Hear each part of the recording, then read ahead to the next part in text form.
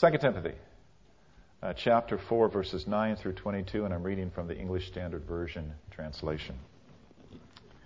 Paul is writing to Timothy, and he says, "Do your best to come to me soon, for Demas, in love with the world, has deserted me and gone to Thessalonica. Crescens has gone to Galatia, Titus to Dalmatia. Luke alone is with me. Get Mark and bring him with you, for he's very useful to me for ministry. Tychicus I sent to Ephesus. When you come, bring the cloak that I left with Carpus at Troas, also the books, and above all the parchments. Alexander the coppersmith did me great harm. The Lord will repay him according to his deeds. Beware of him yourself, for he strongly opposed our message. At my first defense, no one came to stand by me, but all deserted me. May it not be charged against them. But the Lord stood by me and strengthened me, so that through me the message might be fully proclaimed and all the Gentiles might hear it. So I was rescued from the lion's mouth. The Lord will rescue me from every evil deed and bring me safely into his heavenly kingdom. To him be the glory forever and ever. Amen. Greet Prisca and Aquila and the household of Onesiphorus. Erastus remains at Corinth, and I left Trophimus, who was ill, at Miletus. Do your best to come before winter. Eubulus sends greetings to you, as do Pudens and Linus and Claudia, and all the brothers. The Lord be with your spirit. Grace be with you." Let's pray once again. Lord God, we pray that it would be your Holy Spirit who guides us and leads us through this passage. We pray for much grace to understand, and then much grace as well to make these words true, active, living in our own lives. Help us not to be those who simply hear the word, but those who actually do and live it. Jesus wanted us to be salt of the earth and light of the world, and we pray that that would be so. Enable us to have true light and truth in our lives so we can be all that you want us to be. For the sake of Christ, in his name, amen. I want to begin with a song that I learned when I was 13, so that was 1965. If you need to add that all up, I'm 68. Country song, Roy Clark. I'm only 13 years old, but this song actually gripped me as something that was singing something incredibly significant. But like a lot of country songs, about 54% by the latest tally, they all deal with something really sad and tragic, right? Only if you play them backwards do you get a happy message out of it. The song goes this way. Yesterday when I was young, the taste of life was sweet as rain upon my tongue. I teased at life as if it were a foolish game, the way the evening breeze may tease a candle flame. The thousand dreams I dreamed, the splendid things I planned, I always built, alas, on weak and shifting sand.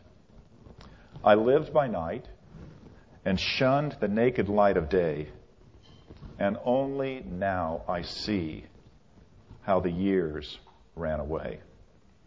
Yesterday when I was young, so many drinking songs waiting to be sung, so many wayward pleasures lay in store for me, and so much pain my dazzled eyes refused to see. I ran so fast that time and youth at last ran out. I never stopped to think what life was all about, and every conversation I can now recall concerned itself with me or nothing else at all. Yesterday the moon was blue, and every crazy day brought something new to do. I used my magic age as if it were a wand and never saw the waste and emptiness beyond. The game of love I played with arrogance and pride, and every flame I lit too quickly died. The friends I made all seem somehow to drift away, and only I am left on stage to end the play.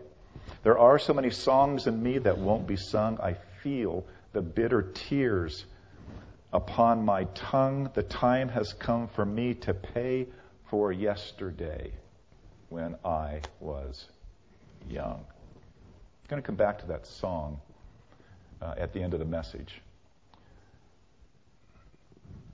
But that song captures something incredibly significant. I'm 13 years old. The song impresses me at 13 years of age. And it had a lot to say to me then, as I hope it would have a lot to say to my grandnephew, Damien, and niece, Ariana, and dear children of the church, Savannah and Ryan, who are young. Because there's an incredibly significant message in that song that Roy Clark sang that also applies to the significance of today in terms of your public baptism. Because that public baptism, as you have professed your faith, as you come before the church in a few moments, that public profession says, I intend to be a Christian, and I intend to live the Christian life. And I intend to understand that the world can be played in a very foolish way. And I desire to commit myself to something that will not lead me at the end of my life to such empty regrets. You see, the song is speaking about life and death.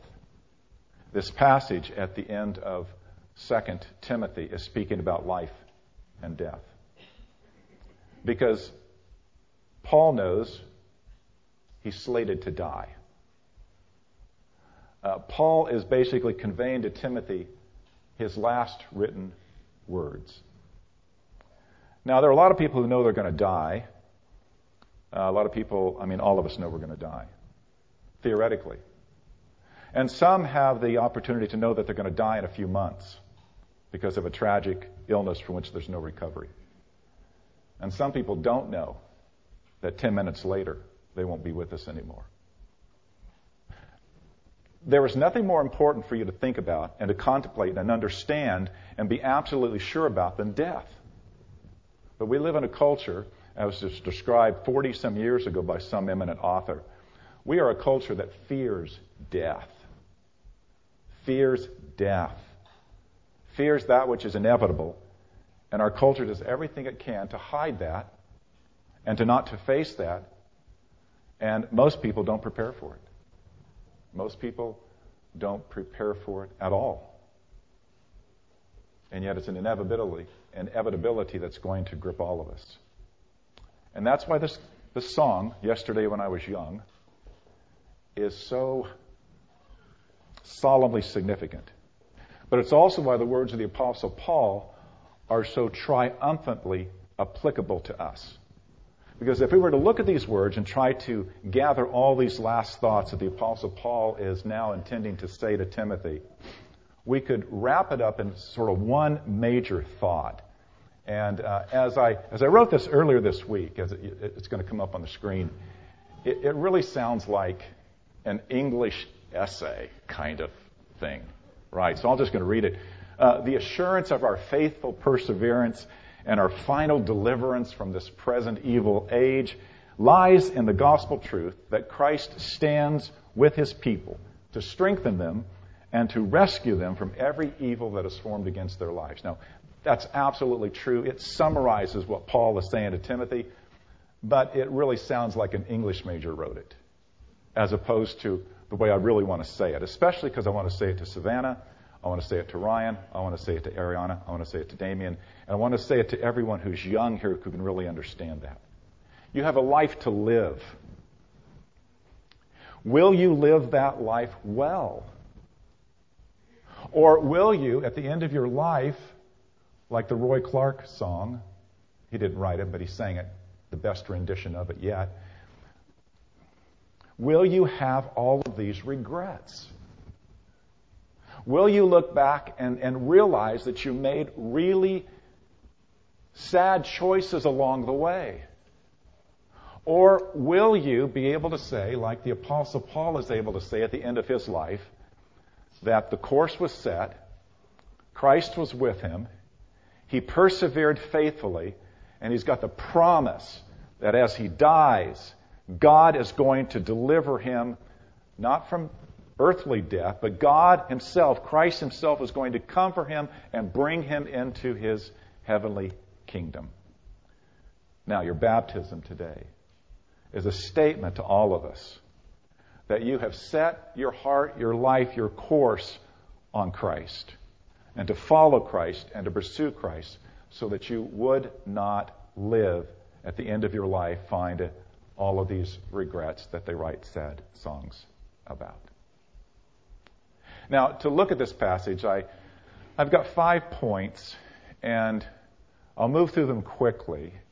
But essentially, the 5 points are like this. It's about the background to this passage. There's some important things I want to say about that. There's the big intention of this passage from God's perspective to us.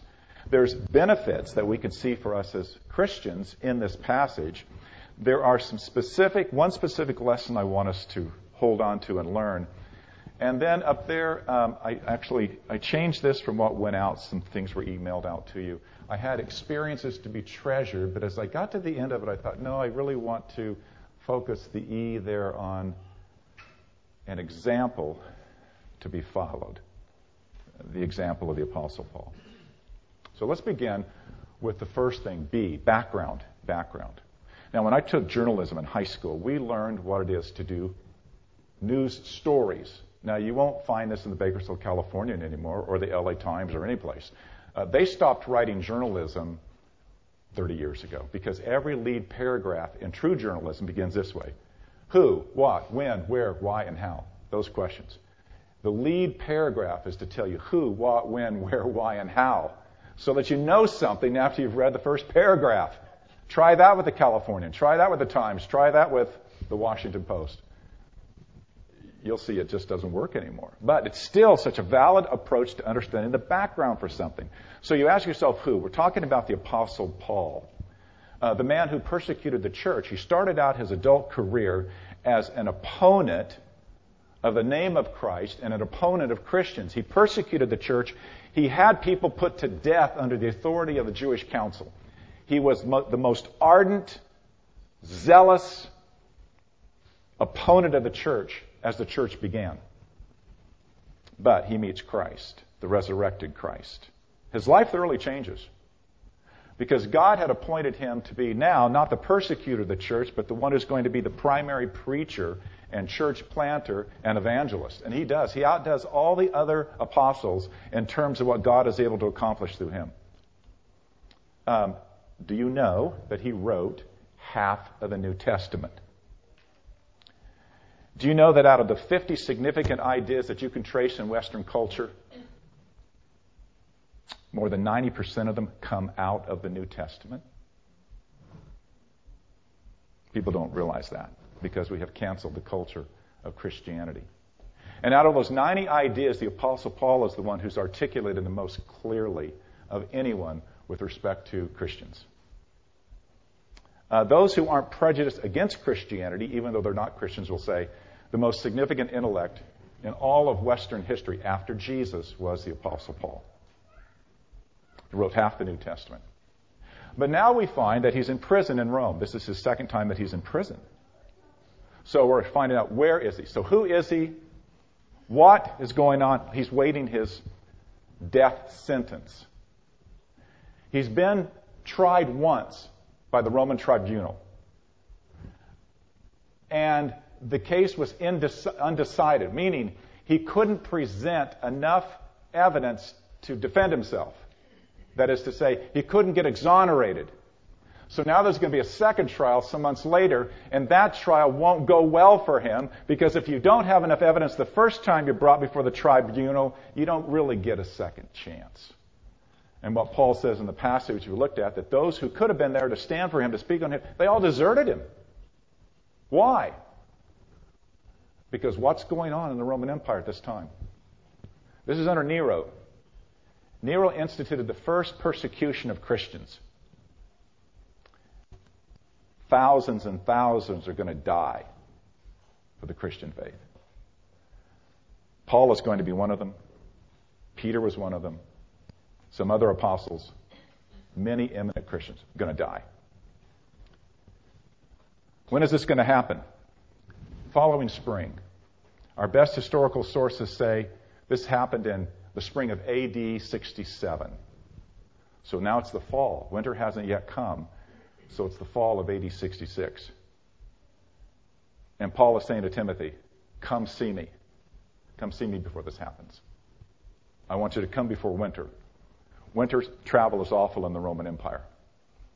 Not today. Mediterranean can handle it today, modern ships and planes. Back then, it was treacherous to do any sea voyage during the winter months.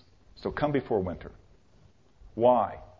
Why does Paul want Timothy to come? Well, he wants him to come for one big reason. Some people will think, well, he's going to die, so he wants his spiritual son, the man he's closest to be there with him, to give him comfort. No. Part of it, no. He wants Timothy there because he wants Timothy there when he's executed, when he's beheaded. Because he has some morbid sense of things? No. He wants Timothy to know this. I have given you this message throughout the last 20 years of your life. I want you to know that this message is so powerful that I am not afraid to face death. And I want you to know that I'm going to die for Christ with no regrets at all. And I want you to be there because, Timothy, that's the man I want you to be. A man who runs the race well.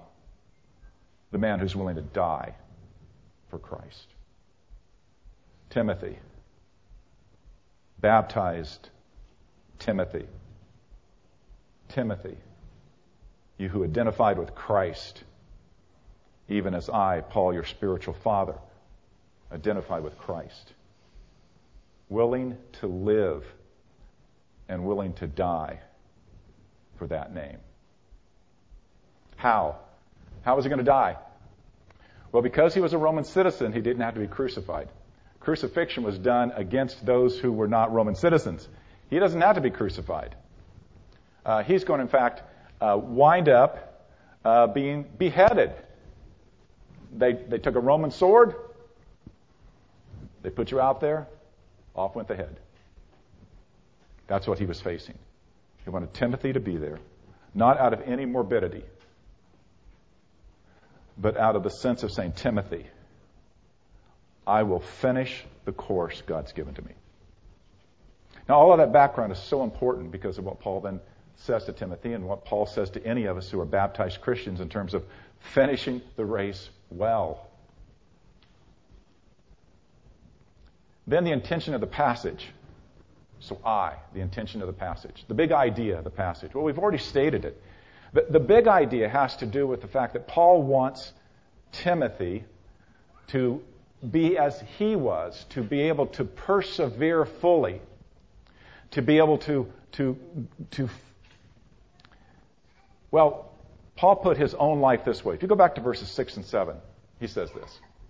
I have fought the good fight. I have finished the race. He says, I have kept the faith. So he's fought. He has finished. He's kept the faith. That's the big idea. And then Paul says, and in doing so, I do this with a full assurance that, not that I'm going to, quote, die and go to heaven. We often put it that way. But do you know what is more clearly stated by the New Testament? It's not that you die and go to heaven. But if you die and you're a believer, Jesus comes back for you. Jesus comes back to you. It's Jesus who then receives you unto... It's Jesus who actually brings you to heaven. What an amazing difference. Cancel all of those jokes where we read about people who die, go to heaven, they're standing before the pearly gates and St. Peter's there to talk to them. You see, when you actually appear before the pearly gates, it's not going to be some... I have so many of those dumb jokes, and I promised myself I wouldn't tell you any of them. But the truth is, here's what happens at the end. What happens at the end is we die, and then Christ comes back for us. Now, my good friend Mr. Fleming has placed the clock in front of me. What does that mean? It's a good thing. That's the big picture. That's the big idea in this passage. If we live with Christ, if we walk with Christ, when we die, Christ will be there with us. Christ will be there. He will be with us now, and He'll be there for us, but He will be there with us when we die, and He is the one who will take us to heaven. Then B again, benefits. What is the benefit as we look at this passage and all the different kinds of things that we might see here? The benefit really reflects that great idea. Paul talks about how at his first trial, when nobody else was there for him, apparently there were some prominent people who had maybe promised that they were going to come and speak on his behalf. They didn't show up. In chapter 1, verse 15 or so, he says, all of those in Asia, men of repute, most likely, they all deserted me. So all these men who might have been there to give testimony on the Apostle Paul and say, he's not a trouble to the Roman Empire, they didn't show up. But he says, but Christ was with me. Christ stood by me. Christ strengthened me.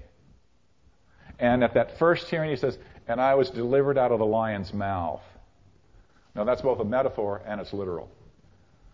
The metaphor is, I was delivered out of a great danger, but the literalness is, often Christians were fed to the lions in the Colosseum. But then he looks ahead, and he knows it's not going to go well for him at the second hearing because he says, I know that the time of my departure is soon. He's absolutely assured of that. Maybe God gave him some special knowledge of that, but he knows from the judicial process, he just knows he's not going to live much beyond the second time he appears before the Roman tribunal. But then he goes on to say, but here's the benefit. Christ himself will rescue me and bring me into his heavenly kingdom. The benefit of knowing Christ is he's with us now, and he will be with us then. And then a particular lesson that many lessons out of this passage, but here's a particular lesson.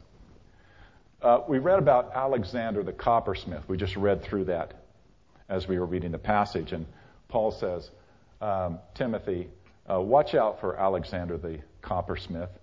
He did me great harm. The Lord will reward him according to his deeds. Now, I want you to think about that for a moment. How do we understand what Paul is saying? We live in a culture, as many cultures, many times, it's all quid pro quo. You do good to me, I'll do good for you. You do me in, and I will make sure that I get even. We live very much in a culture where people can hardly stand to have anything done to them that they don't have the opportunity to do back to them just as bad or worse. Right? We look, it's very much a don't you dare do that or I'll do worse to you kind of culture. People live that way. People sometimes thrive on that kind of drama. People sometimes live almost for that kind of you victimize me, I'm going to victimize you worse. Step back, folks. When did that solve issues between Democrats and Republicans? When did that ever work out well at school, girls, among you girls who hated each other when you were in high school? When did that ever work out well? Right? And guys at work and so, when has that ever solved anything when somebody stabbed you in the back that you turned around and attempted to do the same thing? When did getting even ever work?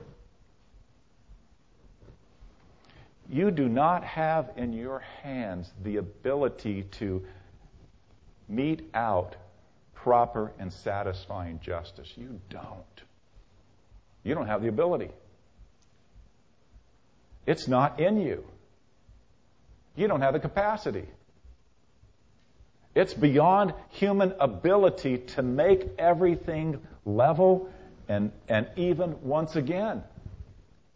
And people who think they must do that, and they don't do it, and they can't do it, you talk about bitterness, smoldering anger, resentment. It doesn't work. The Apostle Paul is saying to Timothy, this man Alexander the coppersmith did me great harm. I'm leaving it in God's hands. There is one who is the perfect arbiter of all justice, and that is God himself. And if you understand true justice, you know that nobody escapes. Nobody. Alexander the coppersmith, there will be a day of reckoning for him, Timothy. All I want you to do is be aware of what he did, steer clear of him. Don't want you to fall into his targets because he's a bad dude. He did me great harm, but it's in the Lord's hands. If there's any lesson for life out of this passage, it's really that kind of a lesson. You can't do justice the way God does justice. I know some of us think we're Batman and we want to be vigilantes and we want to go do those kinds of things, right? I mean, I've got buddies here that we've talked about some of the things we ought to do to people.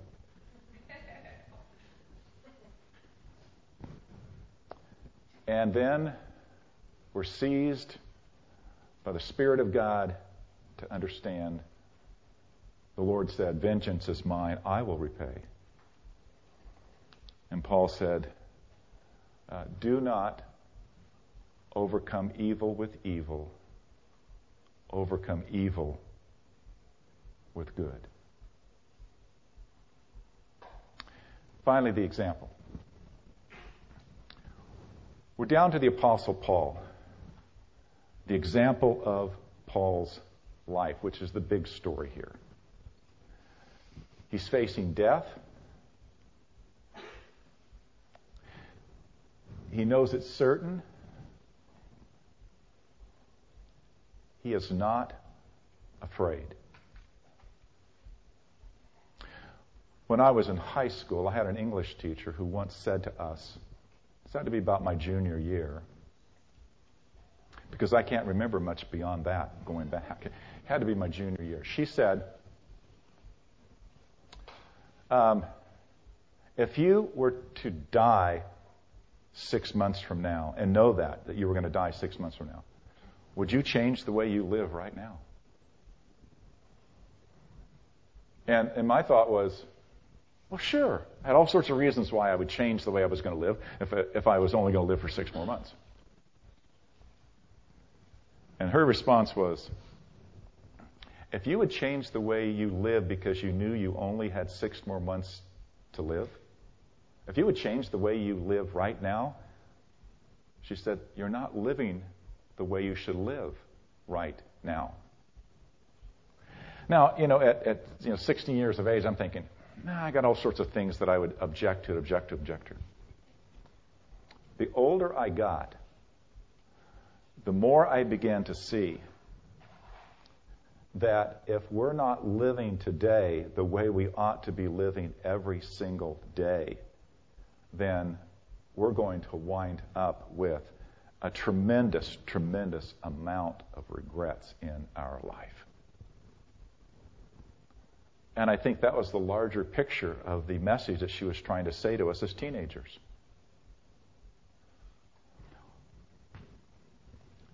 Stupid reaps what stupid does.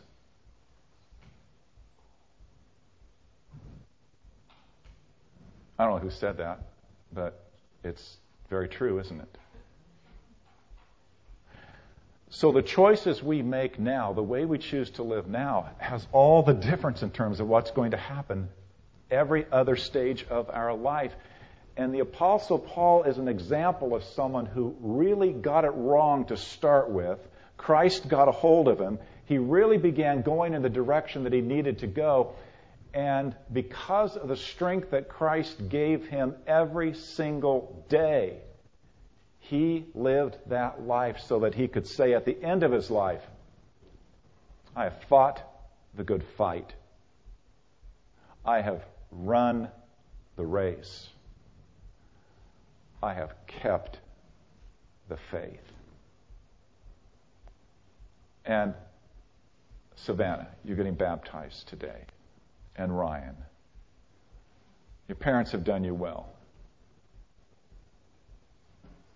You love Jesus.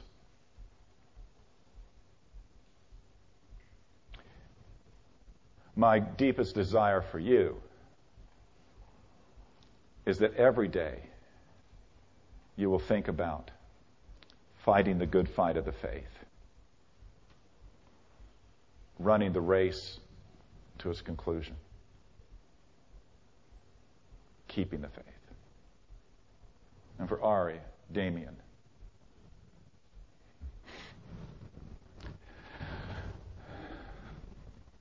family. May your baptism today be not something so new in terms of who you are, but a powerful reminder of what your life is going to be all about. That you will want to run this race with perseverance. You will want to fight the good fight of the faith. And you will want to keep the faith all throughout your life. That you would be committed in every way to the Lord Jesus.